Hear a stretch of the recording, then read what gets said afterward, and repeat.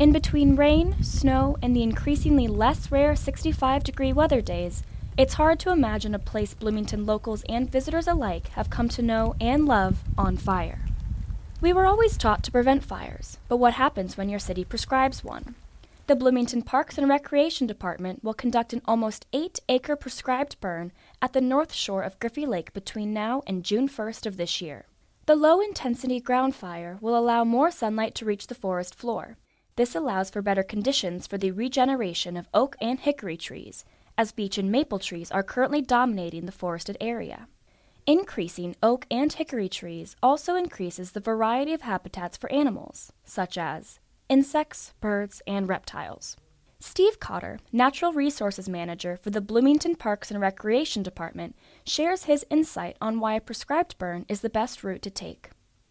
Well, a lot of species benefit from fire, and our human history in the area has really not taken that into account until recently.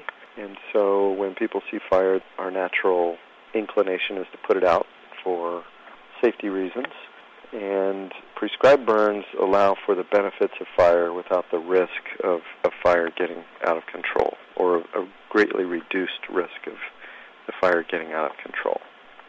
The controlled burn will remove invasive plant species, recycle nutrients, and help prevent wildland fires. In addition, it intends to decrease competition and interference with airflow for the existing oak and hickory trees, Cotter said. Environmental Commissioner Don Eggert gives his take on the effects of these invasive species to the environment. Are herbivores and don't have a taste for them, and they push out native species which can upset the balance of the forest system. So this is not just an issue in the United States, it's a global problem. Your ecosystems develop over time, so therefore they're a pretty common problem.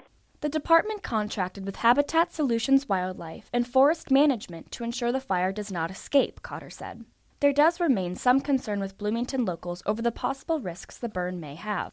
Remember a few years ago when the Forest Service was having a control burn in the Hoosier Forest, that some people were concerned about the smoke, but it was not something like in Australia or California. But as far as I know, it accomplished the task at hand and what they were trying to accomplish. The specific date in March the burn will take place depends on the availability of personnel, equipment, weather, and moisture levels needed to ensure a safe and successful completion. Well, there is some pollution that's associated with burning, of course, and there are risks to the individual animals that may be out and about when the fire takes place. We try to schedule it when most things are not around or dormant or underground. So we had hoped to do it in the fall, but we didn't get a good window of weather for the burn to take place. So we're hoping to do it in March. Bloomington Fire Department will partner with the Bloomington Parks and Recreation Department to ensure local firefighters have fire suppression training. When the burn occurs, the North Shore Trail will close, but the rest of Griffy Lake Nature Preserve will remain open. Stay tuned for Part 2 to learn about the aftermath of the controlled burn in the coming weeks. For WFHB, I'm Alex Dieterer.